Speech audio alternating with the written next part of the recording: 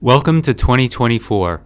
With the 2024 election on the horizon, the wars in Gaza and Ukraine, and numerous other foreign policy and domestic news stories, it's never been more important to stay informed. The DSR network has you covered, with experts across all of these stories, to bring you the analysis and commentary of the stories that matter. Later this month, the DSR network will introduce the TNR Daily, featuring Greg Sargent, formerly of the Washington Post and a close friend of the show. Don't miss a moment of our coverage. Become a member of the DSR network today. Members receive exclusive bonus content, the opportunity to attend DSR live events, a members-only Slack community, an ad-free listening experience, and more. For the month of January, receive 50% off your first year of membership. Visit thedsrnetwork.com/buy and enter code DSR2024 at checkout. That's thedsrnetwork.com/buy and code DSR2024.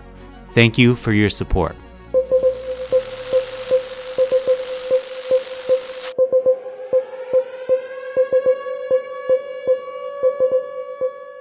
Hello, it's still 2024. Welcome to the DSR Daily. I'm David Rothkopf, one of your co-hosts, joined as always by your other co-hosts.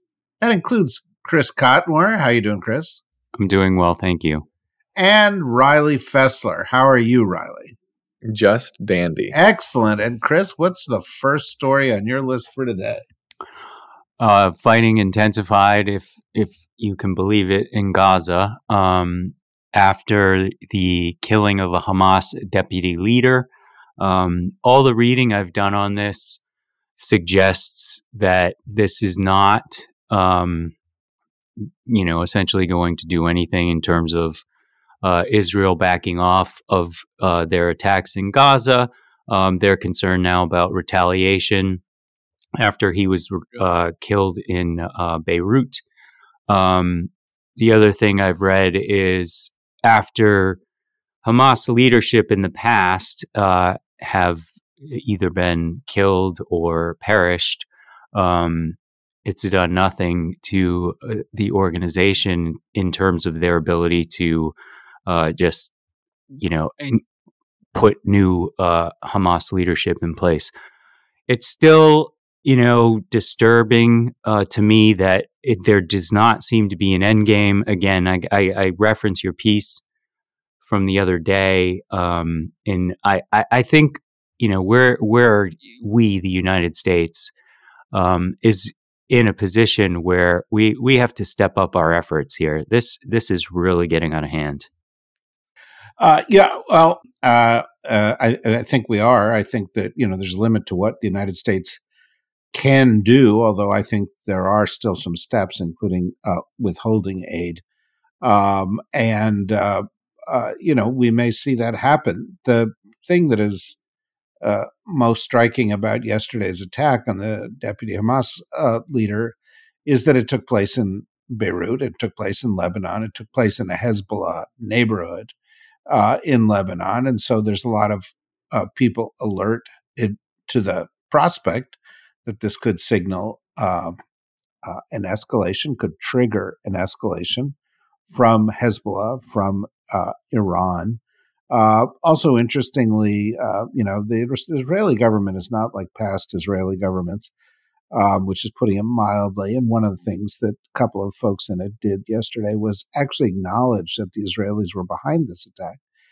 Typically, when the Israelis go and knock off, a terrorist leader in another country, they don't comment on that.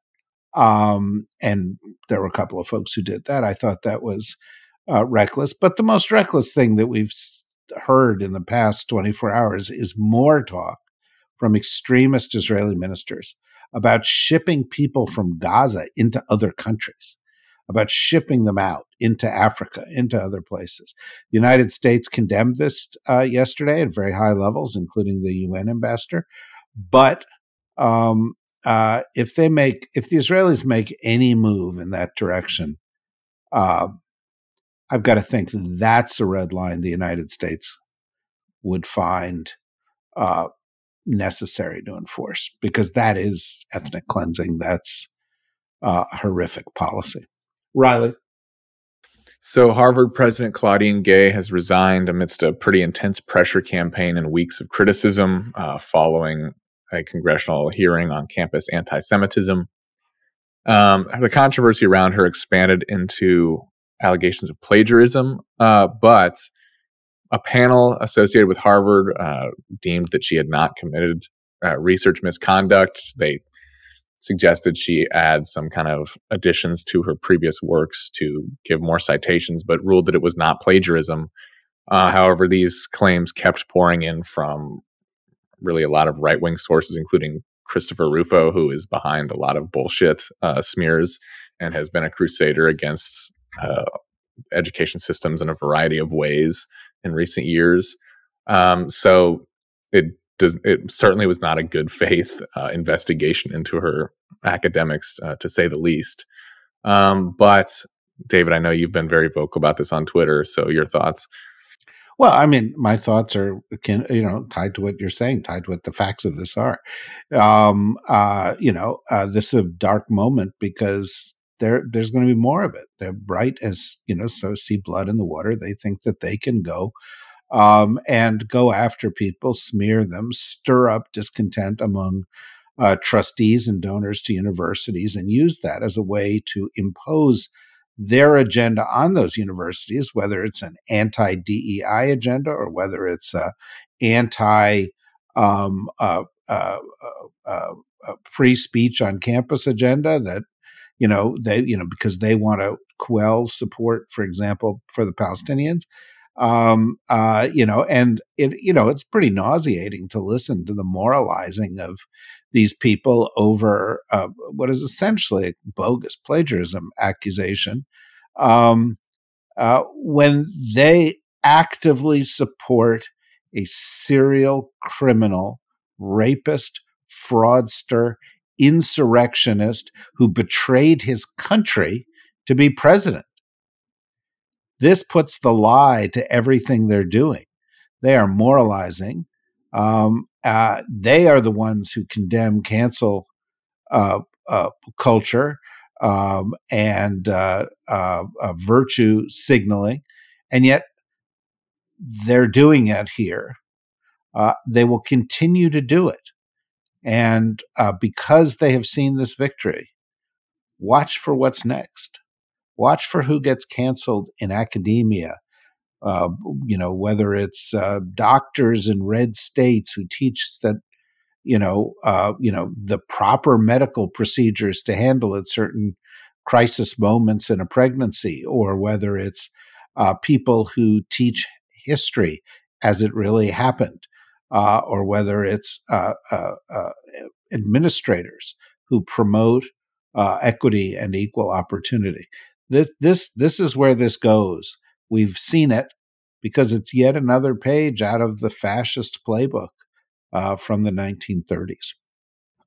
This is a sort of an election 2024 roundup with the Iowa caucuses less than 2 weeks away.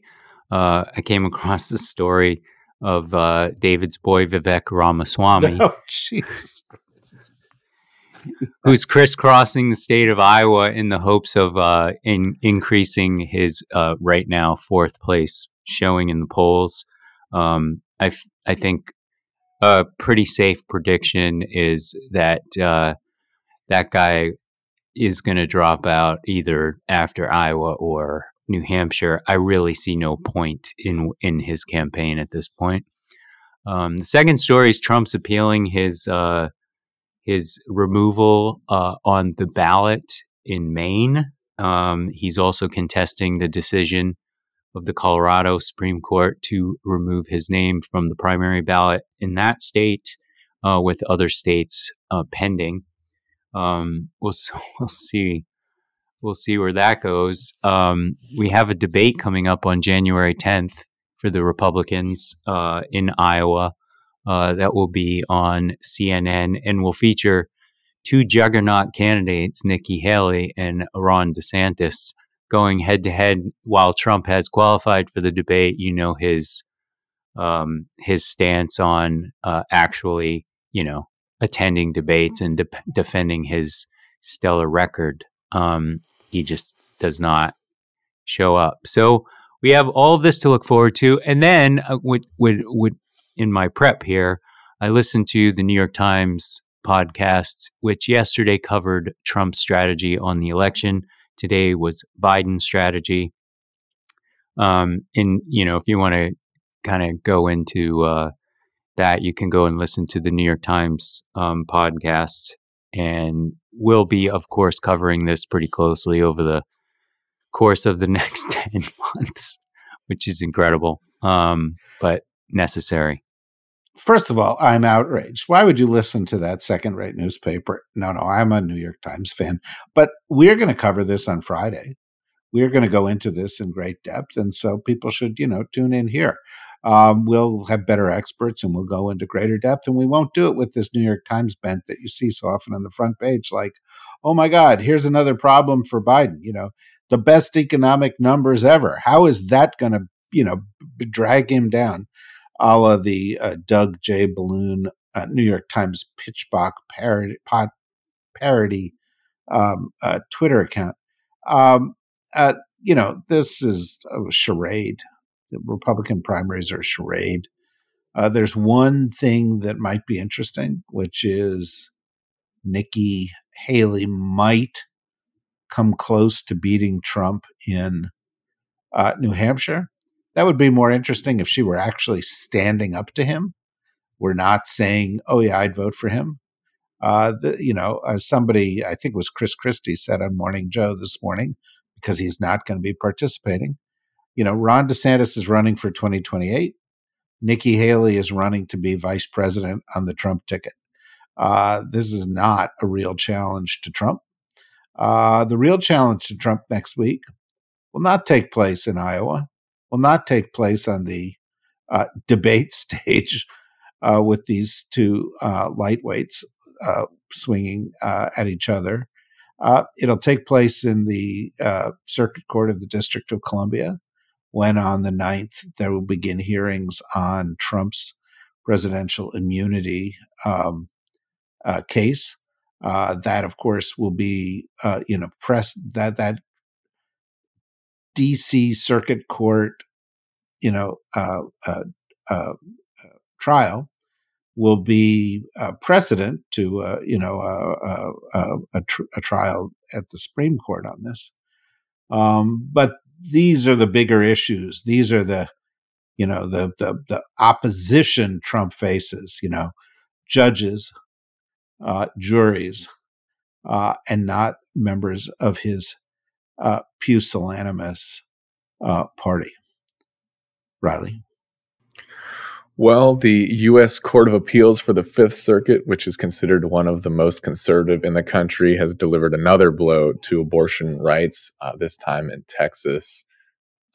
They ruled that Texas hospitals and doctors are not compelled to perform abortions under the Emergency Medical Treatment and Labor Act, which is one of the Biden administration's kind of big ways they were hoping to push back on the limits across various states. They say that the act does not mandate specific medical treatments, obviously in this case, specifically abortion, and criticize the administration for not following proper rulemaking processes. So obviously this is a disaster for abortion rights advocates. They argue that it disregards women in life-threatening pregnancy situations, which I would say that it does. We've seen across various states with restrictive abortion measures this problem of women going to extreme lengths to receive treatment, as doctors and caregivers are not really sure if they're legally allowed to, given the kind of vague language of a lot of these laws. So not a great development. We'll see what the administration is able to do to kind of go around this or continue providing care, but not great. Well, clearly they will appeal it. The Fifth Circuit is a bunch of extremist judges that hand down extreme opinions on a regular basis. we cannot expect much better from the Supreme Court as it's currently constituted, unfortunately. And that, leads to back to the election. And while Chris was talking about the presidential election, in many respects, just as important is the election or the series of elections that'll take place in the United States Senate. Because right now it looks very, very close. And in fact, more likely than not, that Republicans will win the Senate. If they do, it will be very, very hard for the Biden administration to continue to put in place good, qualified, diverse judges as they've been doing for the past 4 years. It'll also be difficult for them to confirm people to senior level jobs. And that's real problem. And I think people who are looking ahead the 10 months to the election and saying, where should I focus, need to focus on the places where they can make a difference, not just on national elections, but on state elections. And of course, I don't assume that everybody who's listening to this is voting for Democrats necessarily. But if you are listening to DSR, you probably do care about the rule of law. You probably do care about the rights of women and other groups that are, being constrained by these courts. And that means you've got to prioritize things like the election of Colin Allred to the Senate over Ted Cruz in Texas, or Lance Kuntz to the Senate over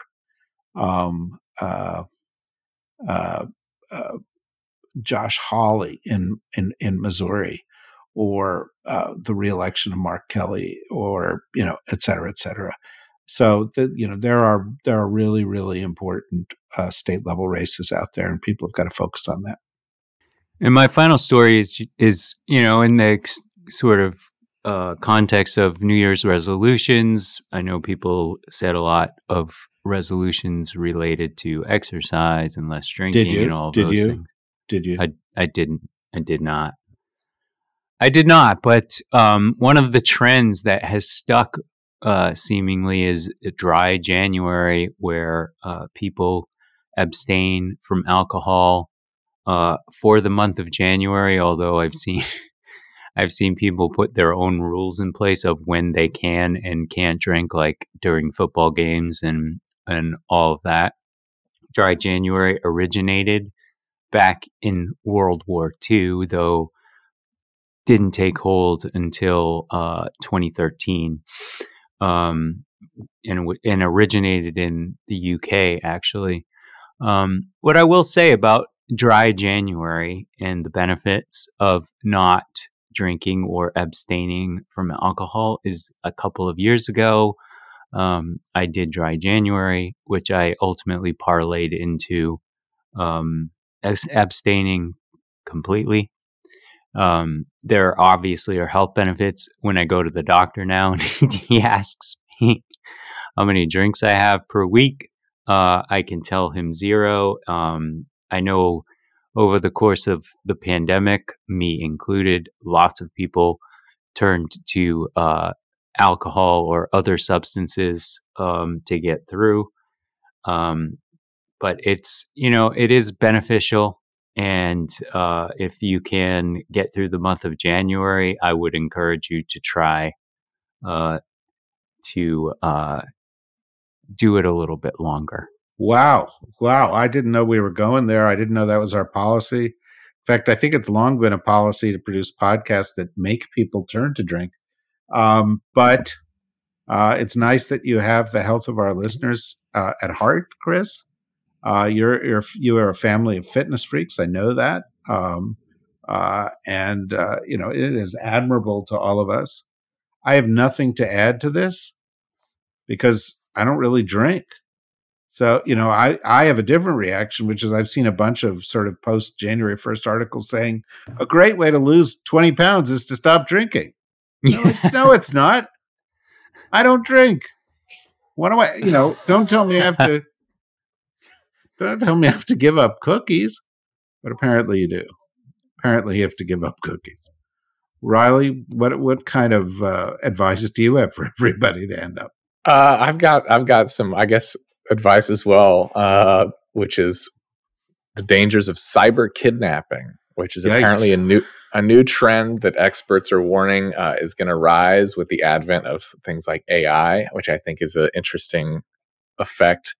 So a case happened in the last week where a high school student, an exchange student from China, was reported missing and later found in a tent in rural Utah after scammers convinced him to isolate himself.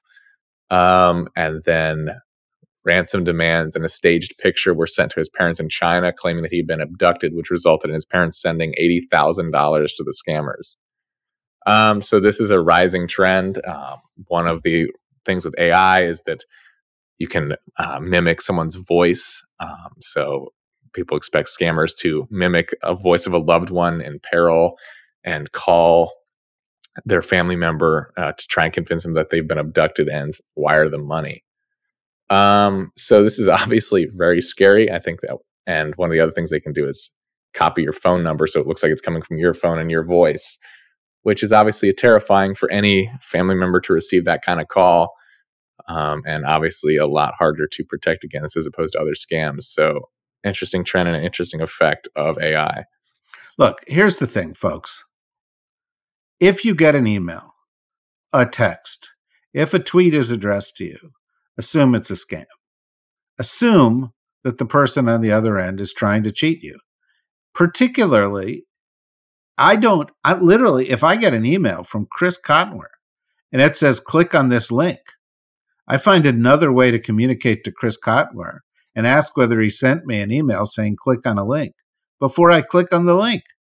Don't do that, because there's a lot of horrible people out there, including, there's some dodgy people on this podcast. I don't know what Chris Cottonware's up to, and he may be, engaged in phishing, PHI, phishing, and that's the kind of thing that'll ruin your day.